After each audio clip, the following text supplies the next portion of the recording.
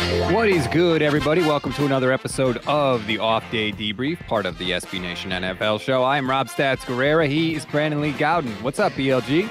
Stats, the Super Bowl is here. A new microphone in front of me is here. So, we're really pulling out all the stops ahead of the big game, as it's known, as you will reference, I'm sure, in maybe a certain ad read that you might have to do. But we're here, Stats. It's an exciting time. Super Bowl 56 is just days away. We have a great show for you today. We are going to take a look and compare the two quarterbacks and decide which quarterback is more important in this game. And then after our break, we have our lists because, this show is the home of the only 100% accurate power rankings in the entire NFL podcast kingdom. So you and I each have our lists of the 5 most important non-quarterbacks in this game because we want to give a little love to, the guys that aren't under center. I feel like it's kind of important to talk about more than just the quarterbacks and the head coach. And I feel like between all of the excellent programming we have going on here at the SB Nation NFL show Stat, I'm sure we can afford to give love to maybe some of the lesser known, or at least the not dominant storylines. Obviously, these teams are in the Super Bowl. We have a good idea of who the big stars are, and we'll touch on some obvious names. But maybe our rankings will differ. Hopefully they will, not were. Before we get rolling, I want to remind you that we are brought to you by DraftKings Sportsbook, an official sports betting partner of the NFL. Download the DraftKings Sportsbook app today. Use code SBNNFL for a special offer when you sign up. That is code SBNNFL only at DraftKings. And this is the perfect time. If you are new to the show or you've just checked out a couple episodes, whatever the case may be, you want to subscribe right now because we have a ton of content coming at you. We still have our long form shows like you're listening to now. We also have our Super Bowl roundtables that come out every day this week. It started yesterday. It's going to continue today with Kenny Arthur of Turf Show Times to give you the lay of the land, what's happening in LA, what's the mood, what's the feel, what are the storylines that you need to know. And we have a ton of great guests coming up for you this week. Mike Golick, Charles Davis, Austin Eckler, Alexander Madison, Deion Sanders, George Kittle, Dick Butkus, Saquon Barkley, Robert Woods, who's actually on the Rams, is going to join us, Travis Kelce, Russell Wilson, and that's not even the entire list. So smash that subscribe button. Who are you most looking forward to hearing from, BLG? Future Eagles quarterback Russell Wilson, obviously, Stats. So I have to do that interview. Yeah. So that's going to be weird for me because that man has tortured me since he came into the league in 2012. I think I'm going to tell him to just knock it off, basically. You should tell him to come join the NFC East. You should say, there's a team out there in Philadelphia that you can really go to if you wanted to. They wanted you once upon a time. Give them consideration. That would be my advice to you, Stats, is to kind of help me out here. My plan, I'm going to go at him a little bit. It's not going to be, a totally friendly thing because I'm going to call him out for his whole I want to be traded. I don't want to be traded, but my agent's releasing a list of teams. We're going to get into it. So that's going to be an interesting one. So like I said, make sure you follow so that stuff goes right to your phone. You won't even have to think to remember. It'll come right to you. All right, BLG. Let's start with the quarterbacks because that is, where everybody focuses. It gets a lot of attention and rightfully so. I feel like you could not have two different quarterback stories coming into this game, right? You have Matt Stafford, the number 1 overall pick back in the day, incredibly talented guy, stuck on a horrible team in a bad situation in Detroit. He finally gets out of there, and now he's immediately in the Super Bowl after landing in LA.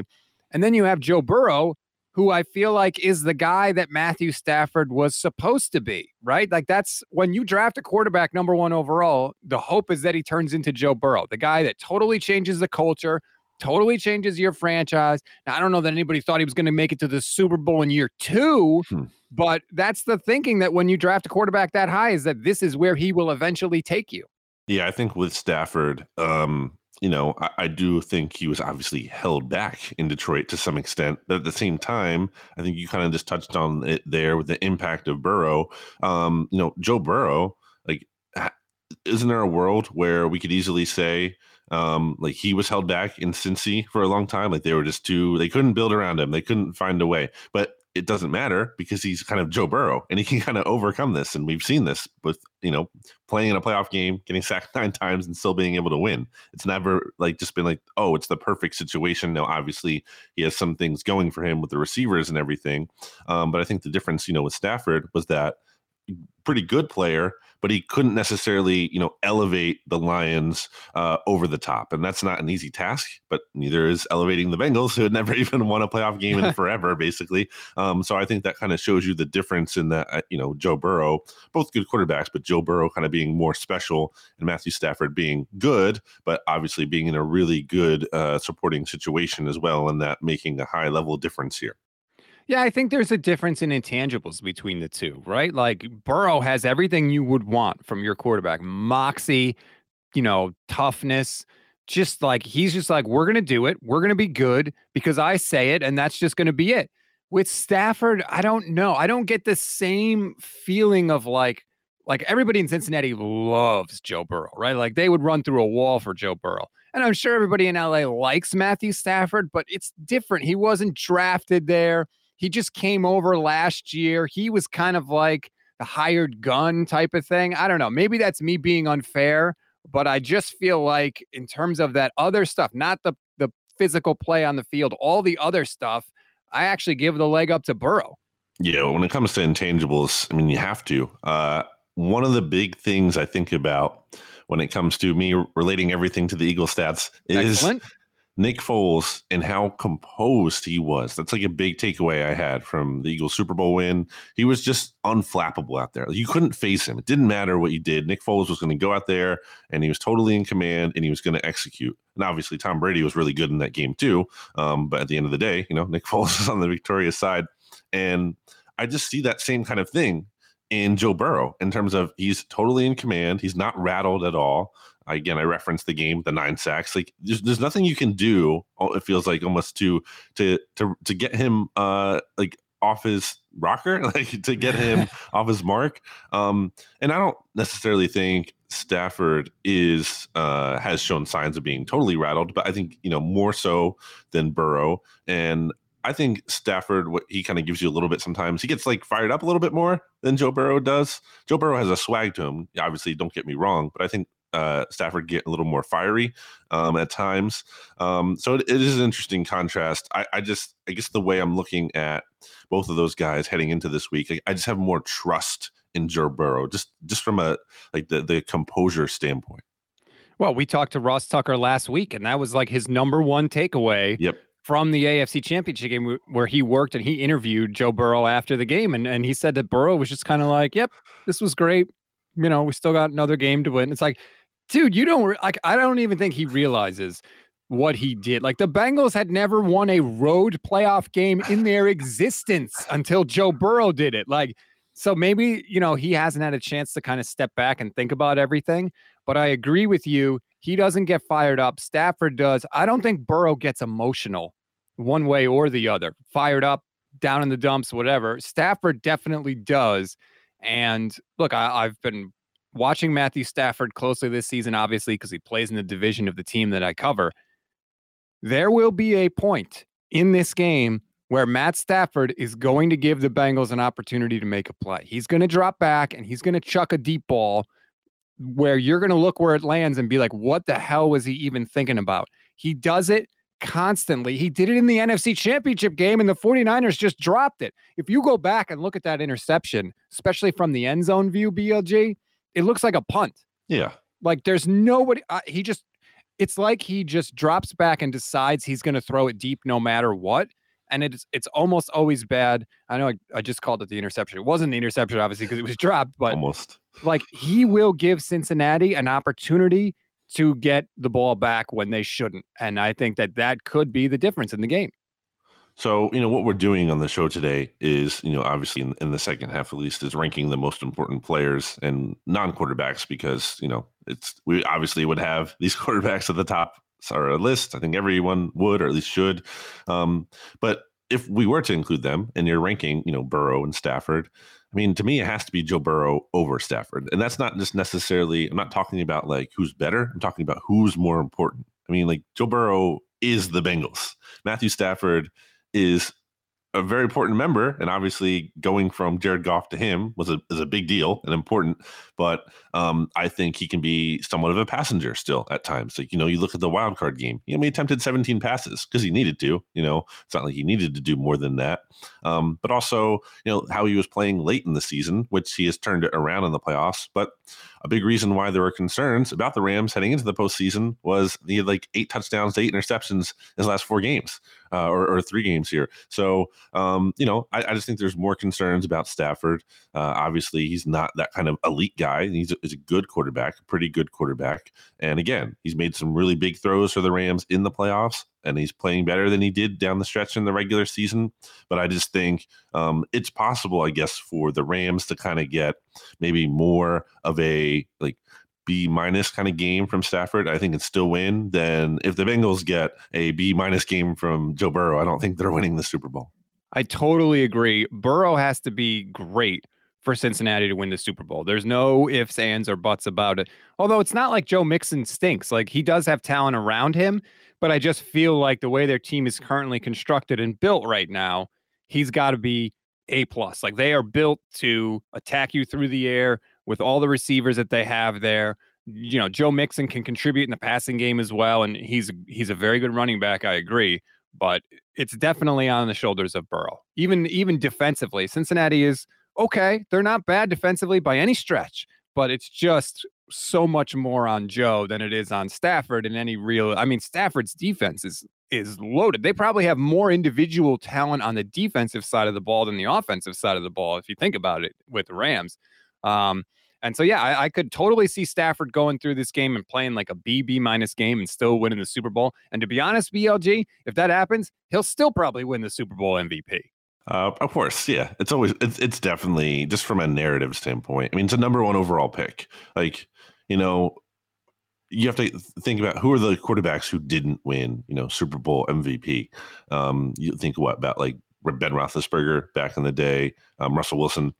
Both of Ben's Super Bowls, he didn't win Super Bowl MVP. Okay, both. And I don't think it's like just because if he was a number 1 pick, does that change everything? Maybe not, but it certainly would help because that narrative is a big factor and all of that. So yeah, I think it would have to be pretty, some kind of very obvious circumstance, where it would be like pass rusher having 5 sacks in a game for it to not be like the quarterback. Let me ask you this. If Stafford loses this game, let's say he plays like a good game, but loses, has he changed the narrative around him? Like, oh, not a great quarterback, can't win the big game kind of a thing? Or do you think that he's done enough this year, just getting to the Super Bowl in his first year in a new system with the Rams, that people will kind of give him a little bit more respect going forward? Or does he have to win? He has to win. I mean, the Lombardi trophy kind of means a lot. And when you give up 2 first-round picks, and even if you want to say that, one of them was given up the Goff contract and everything, this is the all-in kind of mode for this team, trading for Von Miller. This is all your chips are in. You don't know how long this window is. You don't know if you're going to be back here next year. Like, there's no guarantee of that at all. So, yeah, I absolutely think that's important. As you are calling me stats here now on Slack, I don't know how this is happening. As we're doing the podcast, you're ringing me. Yeah, that was a mistake. My bad. This is the amazing part, though, of doing the show live, Stats. It's right. Anything can happen, or at least on video. When I try and pause my notifications and click on the wrong button, I don't even know. You're just trying to keep me on my toes here. See, if I was a real pro, I could have just tried to not say that. But I like to break the fourth wall a little bit and let listeners into what's going on behind the curtain. But yeah. I absolutely think that whatever the point I was making, I was right about. So yes. Right. That's the show in a nutshell, right? Whatever the point is that I was making, it was absolutely right. All right. Let's take a break then, and let's do this. We're going to talk about after the break when we come back. We have our list, 5 people deep, most important non-quarterbacks in this game, because like we said, quarterbacks deserve love, but there's plenty of other talent and plenty of other matchups that are going to matter going forward. So when we come back, we'll hit that up. Back here on the Off Day Debrief, part of the SB Nation NFL show, brought to you by DraftKings Sportsbook. Okay, BLG, as everybody knows, this show is the home of the only 100% accurate power rankings in the entire NFL podcast kingdom. So you had the great idea this week to rank the 5 most important non-quarterbacks. Since it was your idea, I will be a gentleman. I think it's only right that you should get the first reveal, so to speak. Okay. So start with number 5. Yeah, we'll start from bottom up. And I have Trey Hendrickson from the Bengals here on this list. A lot of people, I felt like, thought Trey Hendrickson was going to be a bust, somewhat of a free agent signing, because you looked at some of the sacks he had with the Saints last year, and I think specifically by offensive line mastermind, I'm blanking on his name, Brandon Thorne. Sorry, same name as me, and I forgot it. I remember he did like a study of kind of like the graded the quality of sacks, and I think Trey Hendrickson was kind of lower on that end.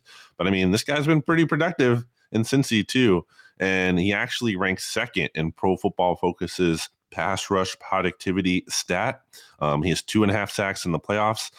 You kind of mentioned stats about how you can envision maybe there's this big moment, this big miscue by Matthew Stafford in this game. I could see it maybe not even just on a throw, but like he's dropping back to pass. He's looking for that deep ball, and all of a sudden, not too dissimilar to how you had Brandon Graham strip sacking Tom Brady, you're going to have Trey Hendrickson come off the edge, and there's going to be a big fumble, and that's going to be a big boost to the Bengals, and it's going to change the game. So, I think it's fun to give a little love to a player who maybe, that's obviously one of the best players on the Bengals, or has been impactful for them. But when you're talking about like some of the stars that'll be higher on this list, I wanted to start it off with a guy who maybe wasn't as obvious. Michael Kist, watching on the SB Nation NFL YouTube page, says Trey Hendrickson looks like John Dorenbos playing edge. Former Eagles long snapper, if you didn't know that, stats, if you didn't know, and listeners who that is. I didn't brush up on my Eagles long snappers before we started. That's my bad. That's on me. It's been a crazy week, so I apologize for that. But I actually did have Trey Hendrickson at number 5 on my list. Oh my gosh. Look, the only way that you're going to disrupt this Rams offense is to get pass rush, and he is Cincinnati's best pass rusher. And I kind of agree with you. I think that just by nature of the fact that he was signing with Cincinnati, we all thought, well, he's not going to work out, that's kind of like the culture and the mindset that seeps in when you've had years and years of losing, right? Like it's the opposite with the Patriots. Everybody the Patriots signed, people are like, oh, that's going to be great. Watch, he's going to be great now. And that's not even close to the truth at all. And it wasn't true in this case either. Hendrickson has been fantastic. I feel like he gets hurt every game, though, BLG. Yeah. At some point, you're going to see a shot of him on the sideline, like holding his back or his arm or something. But they are going to need him to have a huge game because, like I said, Stafford will do it on his own. But if you can get pressure on him, he can really, really struggle. He turns into a different quarterback, like a lot of guys. He does get hurt, but he comes back in. He doesn't allow him to keep him out, so he grinds out there. And I think he's been a pain for the other quarterbacks that the Bengals have played in the playoffs. That's kind of how I would describe it. It's like, oh, that guy again? He's hitting me again. So I definitely think he's going to be a factor in this game.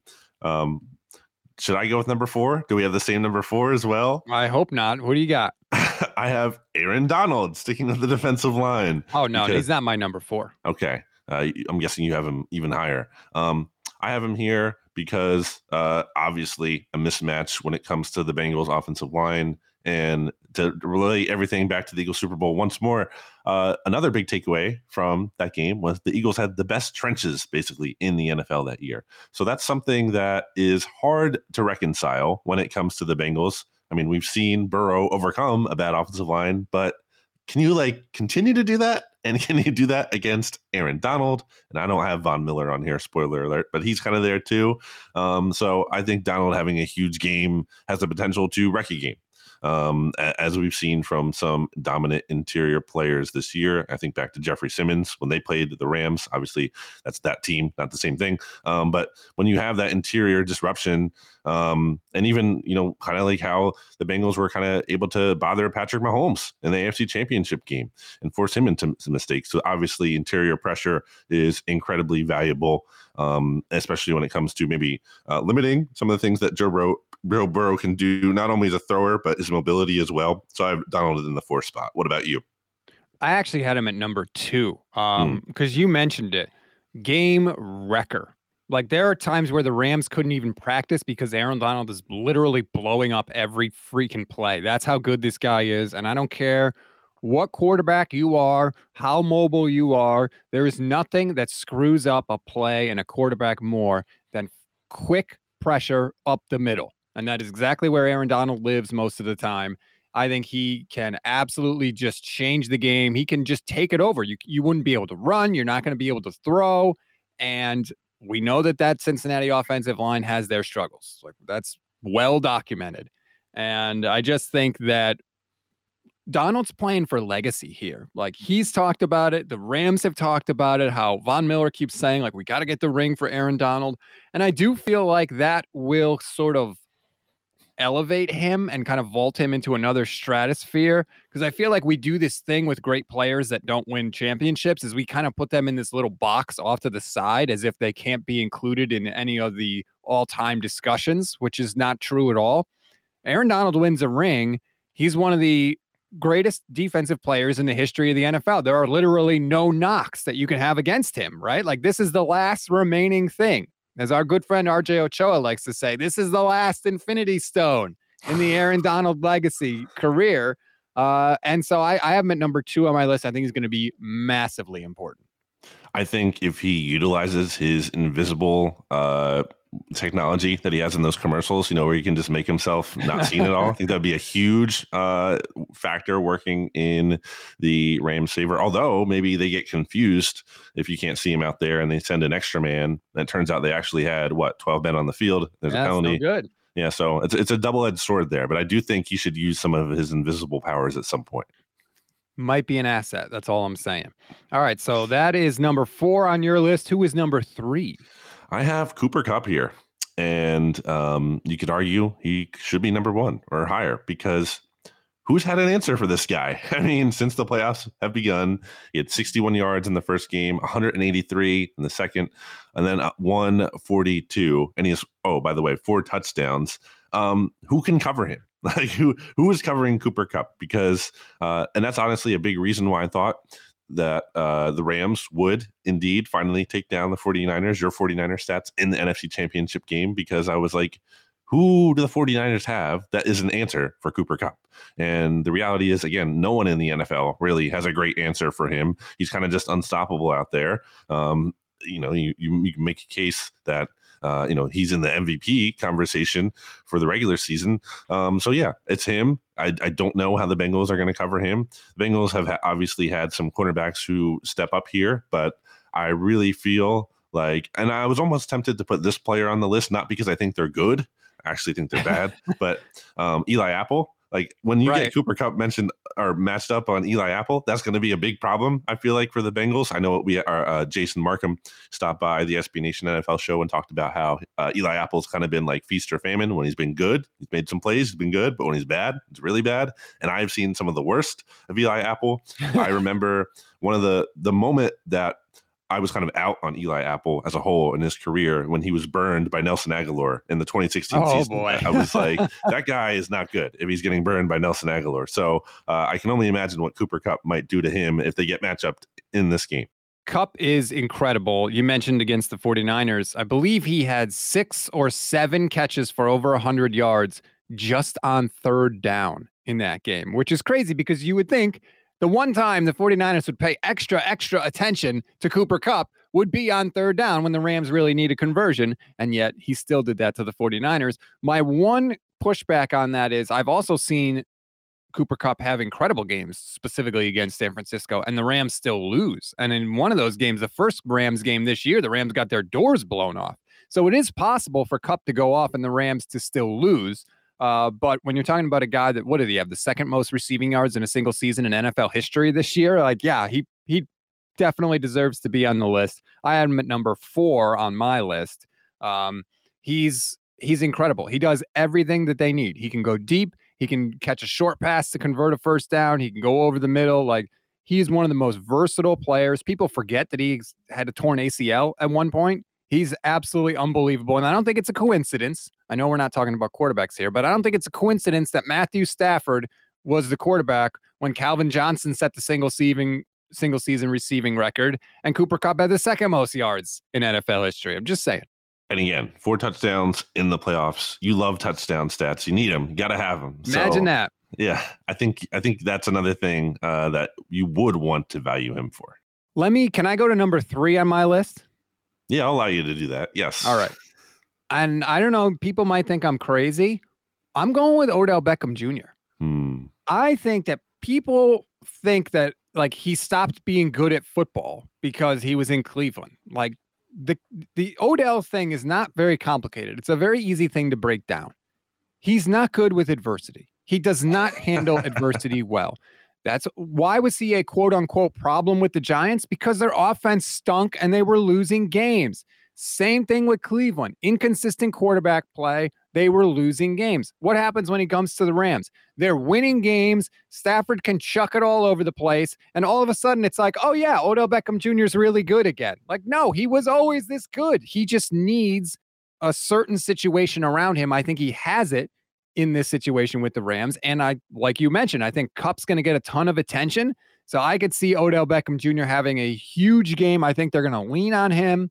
It's a damn good situation when your number 2 wide receiver is Odell Beckham Jr. And I could easily see him having multiple touchdowns in this game because Kupp's going to get all the love. And like I talked about how Stafford's just going to chuck it up sometimes, and he will. Well, sometimes that's fine with Odell Beckham Jr. because he'll come down with it. I think you can see this from a narrative standpoint of Odell Beckham, like winning Super Bowl MVP. Let's say that he is a really, really big game. I mean, we already said we think it's going to go to a quarterback, but like I can see a world where it goes to him, and the discussion is this guy was available, and like it twists the knife, and not only the Browns, but like maybe the Chiefs and the Saints and the Packers and all these other teams that were like rumored, the Patriots who were rumored to be interested in him, and we're close to getting him or whatever. I could totally see that from a narrative standpoint. But what you're touching on about Odell Beckham with being bad at adversity, which clearly the case, like I can't trust that guy. Because things are going to get tough, especially in the Super Bowl. You're probably going to, maybe the Rams get out to a lead and they cruise to a blowout victory. Possible. But like there could be a point where they're down and they need to come back. And I don't necessarily trust Odell Beckham fully. I mean, I trust the talent. He's a talented player. But because of that kind of, it's a front runner mentality. It's like, hey, when things are going well, I'm doing good. But like, I just feel like there is going to be adversity at some point, or you kind of have to account or assume there will be and be ready for that. And because of that, I don't think he's a terrible player, but I don't trust him. Like I can't put him on my list here because I just think, yes, it's important he's important in terms of, if Cooper Kupp is getting doubled and everything and someone needs to step up, and maybe he can, but I just don't love putting all my faith in him. I totally agree. I could see a scenario where the Cincinnati happens to get up a couple scores early. Odell starts pressing. Maybe he drops out a pass where he's open, and it starts to snowball on him. It can do that. You can see him sort of mentally have trouble just kind of sticking with stuff when times get tough. So that's a totally fair criticism. He was number 3 on my list. Who was your number 3? My number 3 was Kupp. So I move on to okay. It's all right, stats. I'll move on to number 2. Jalen Ramsey. And this goes with my number 1, spoiler alert, because I think this is the matchup of the game, right? It's Jamar Chase versus Jalen Ramsey. That is the matchup. And Jalen Ramsey has no small task of needing to basically take Chase out of this game. And kind of like I said with Cooper Kupp, I mean, who's had an answer for Jamar Chase? Because this is a guy with 116 yards, 109 yards, and then 54 yards in the Bengals 3 playoff games here. Now, he only has 1 touchdown, so I know you're not going to love that stats, but nope.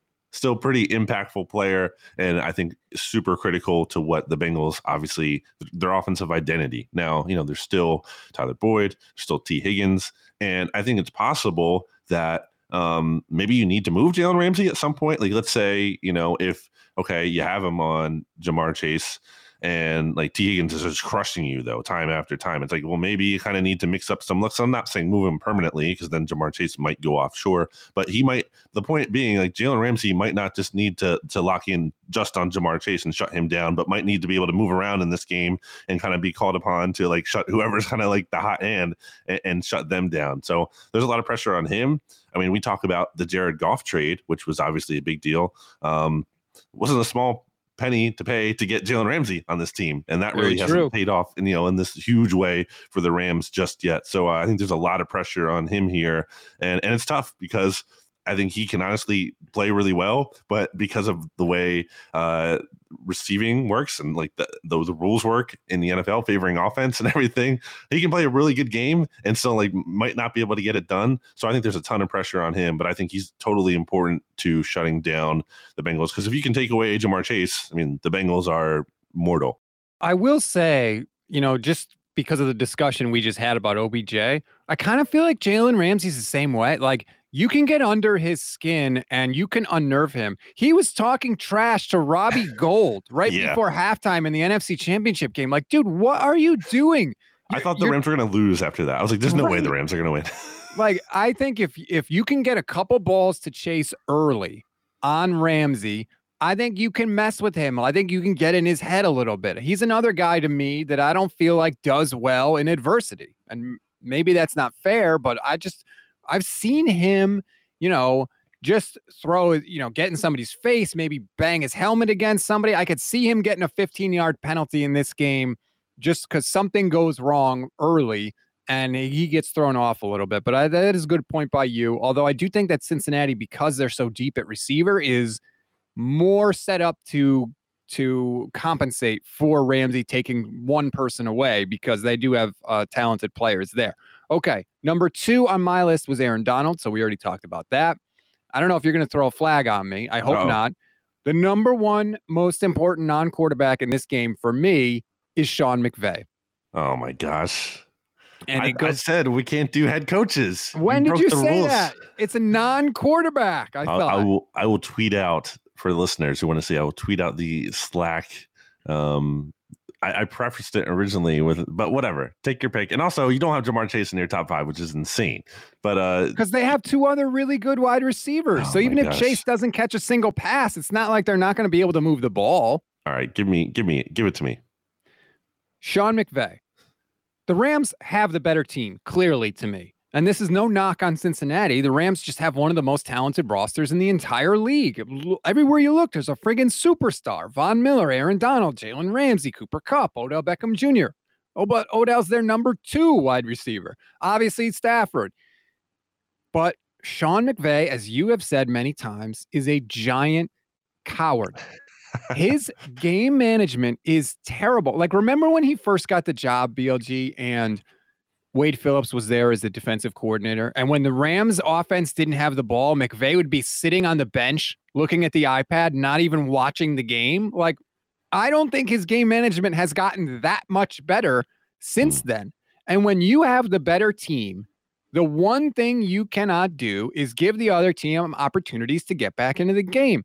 And whether it's being aggressive when he should be conservative, or being conservative when he should be aggressive, or doing stupid reviews and losing timeouts, whatever the case may be, Sean McVay does not manage a game well. And we talk about people getting in their heads. I think McVay is wound so tight that I think he could snap in this game. And what I mean is that Super Bowl loss hit him hard. He has talked about it. He's criticized himself. We had him on Pro Football Talk, and he referred to himself as Boy Blunder. He really thought he was going to go into that Patriots Super Bowl, and he thought they were going to win. Like, we have the game plan. We know we're going to be good. And then not only did they not win, but they got absolutely shut down. And I think that hit him hard. And I think, like, Sean McVay is he's not the Bruce Arians type, right? Bruce Arians is like, go home at 5, spend time with your family. Sean McVay is like, no. I'm going to grind. I'm going to stay in my office. I'm going to stitch my eyelids open so I can watch an extra 10 minutes of film, right? To get some clue, some answer on how to do this.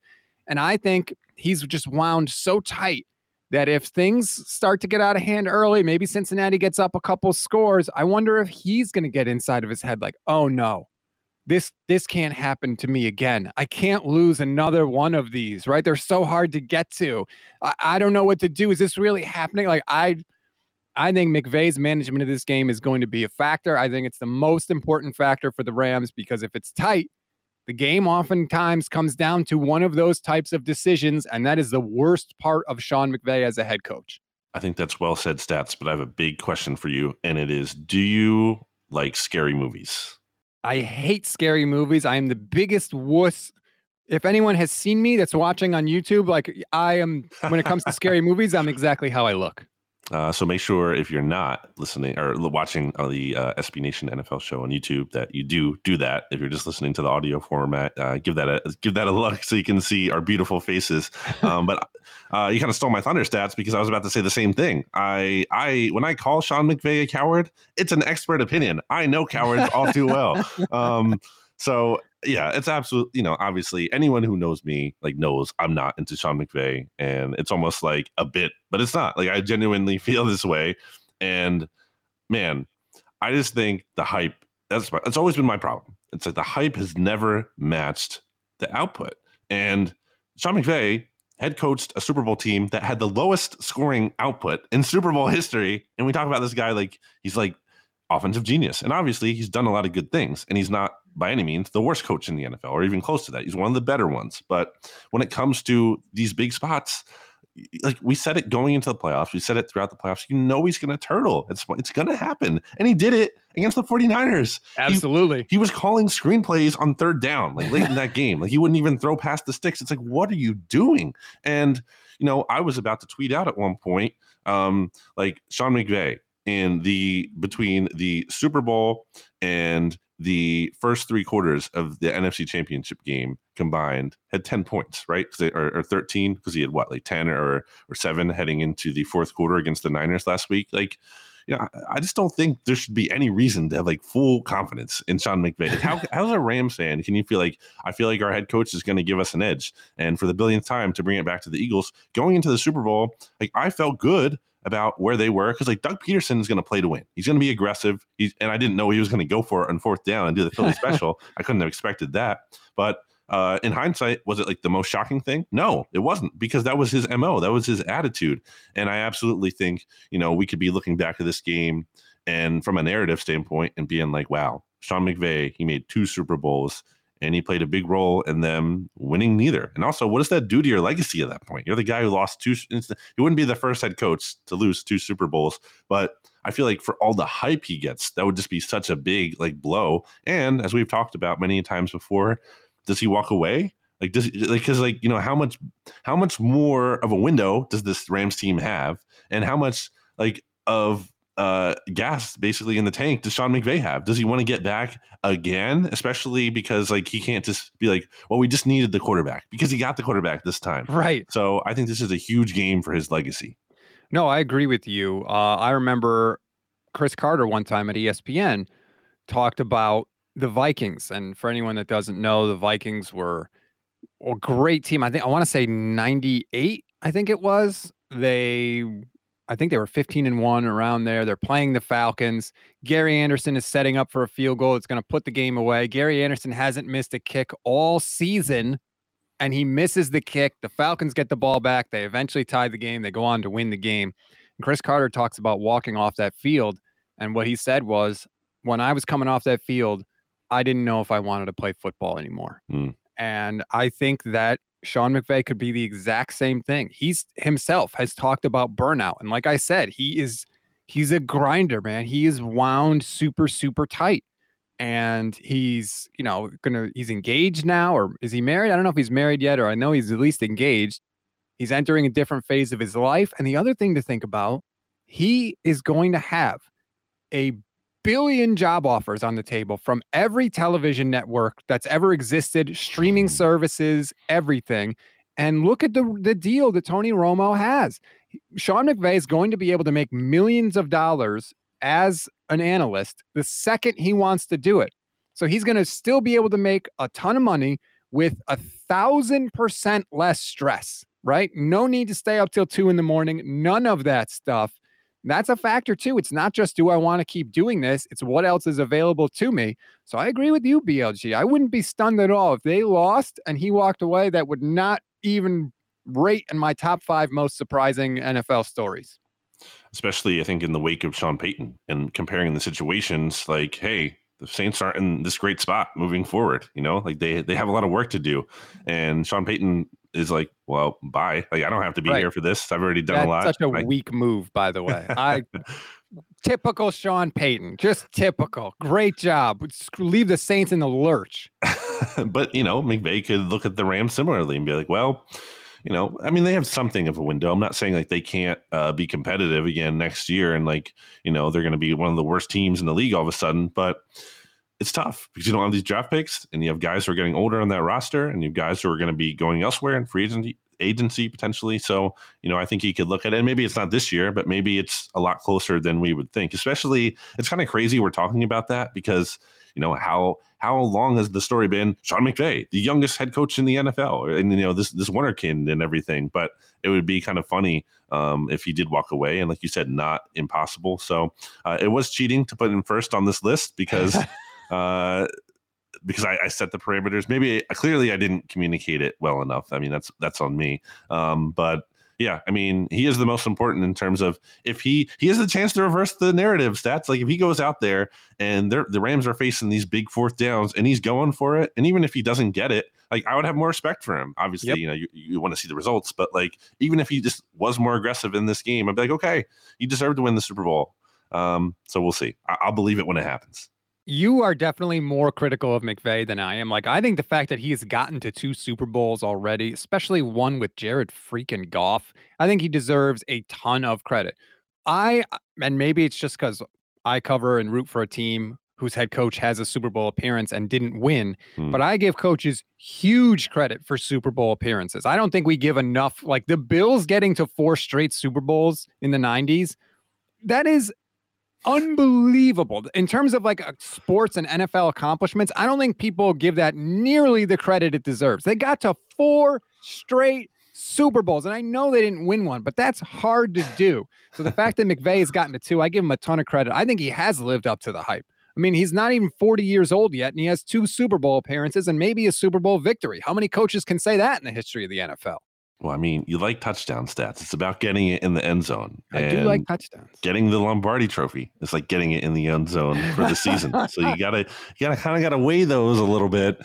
I think you're a little too forgiving. I get it in terms of there's luck involved. And I think I say that a decent amount. It's not just like whoever wins the Super Bowl every year is not necessarily like, the most deserving team, but it was like eliminating all. It's not like the NBA finals, where there's a set or World Series where there's a 7-game series and the better team is probably going to win that because there's more of a sample size there. There's luck involved in everything, but that's the fun of the NFL. And that's how it goes. It's very thin margins here, where something goes slightly differently and it changes the whole course of history. But again, that's the point of this. So let's recap your top 5 most important non-quarterbacks for the Super Bowl. So I have from 1 down, I have Jamar Chase at the top, Jalen Ramsey in the second spot, top matchup there between those two guys, Cooper Kupp in the 3 hole, Aaron Donald at 4, and Trey Hendrickson at 5. So I have a Bengal at the top and the bottom spot, but 3 Rams sandwiched between those. I have Sean McVay at number 1 illegally, but I'm doing it anyway. Aaron Donald at number 2, OBJ at number 3, Cooper Kupp at number 4, and Trey Hendrickson at number 5. That all Rams except for number 5 for me. That's probably a mistake. Or it's telling, and you kind of said, they have the better roster and everything. Well, okay, I know this is not a thing and we're at the end of the show, but just really quickly, if I told you, if we put all these players into a draft on both teams, who are you taking number 1 overall? So the players from our list, not the quarterbacks. Everybody. Oh, the quarterbacks too? Yep. I'm taking Joe Burrow, number 1. Right. Who would you take 2? Number 2, I'm probably taking, I'm going to take Jamar Chase. I think that after Burrow, I would say the next 3 picks, you could argue, should all be Rams. Donald, Kupp. Ramsey, Kupp, Odell. Like after Burrow for Cincinnati, and it's not that they're not good. That's not what I'm saying at all. But I just to me, the talent is so heavily skewed in the Rams' favor in this game. That's why I think they should win it. Doesn't mean they will win it at all. But in terms of the talent, I think that they are clearly the better team. I'm going to say on the record, because I went on the record with my correct Super Bowl pick last year when I picked the Tampa Bay Buccaneers, totally accurately and not because of any ulterior motives. I'm going to take the Rams to win the Super Bowl this year stats. I don't want it to happen, but I feel like I have this bet. And I feel like you shouldn't bet against Joe Burrow, but It's what I have to do to allow the Bengals to win, like I allowed the well, wait, no. Now I'm kind of crossing my wires here. But anyway, I want the Bengals to win. I think I am going to take the Rams to win, and I will happily be wrong if it is not the case. I will be rooting hard for the Bengals. I cannot root for the Rams. You can't root for the team that knocked your team out of the playoffs, right? Well, also, what is this conference pride thing? They're talking about this on Monday Football Monday. I don't know if Pete Sweeney is being serious about wanting the Bengals to win or anything because they're in the same conference. That doesn't exist. That is not real. There's no division pride. There's no conference pride. I agree with you, what you're saying. No, because there's a chance that if the Rams win the Super Bowl next season, maybe the 49ers have to play them and they're raising their championship banner in a game against the 49ers. No, I don't want to see that. No. I will be rooting hard for Cincinnati. I do think there's a little, like for the Harbaugh years, I always said Jim Harbaugh can say that the only team that ever knocked his team out of the playoffs was the Super Bowl champion. I do think that is like a point of pride, but that's for him. That's not for me. No, no way am I rooting for the Rams. I want the Bengals to win. I like good stories, and Cincinnati winning the Super Bowl would be the most shocking Super Bowl champion in my lifetime for sure. I don't know all time, look, I don't have a good feel for some of the storylines going into the 1970 season. I'm not going to lie, but Cincinnati winning this Super Bowl would be the most stunning Super Bowl champion in my lifetime. The Rams winning would be good, fine. No. But in terms of a story, it's all with Cincinnati. The pressure is on the Rams. They need this game more. And I think that's something to consider because the Bengals, it's no guarantee they'll be back either just because they're young, but at least you can kind of talk yourself into that a little bit more than you could with the Rams and the pressure and everything. But again, that doesn't necessarily mean that's going to happen because the Bengals weren't supposed to be here. This is all supposed to be house money to begin with. And they could just easily, it's crazy that they're here. But it's also crazy that it's not crazy to say they can win the Super Bowl. They're the underdog or whatever, but it's not like that's out of the realm of no, nothing is out of the realm of possibility with Joe Burrow and this team. So really hope they get it done. I think Bengals fans deserve it.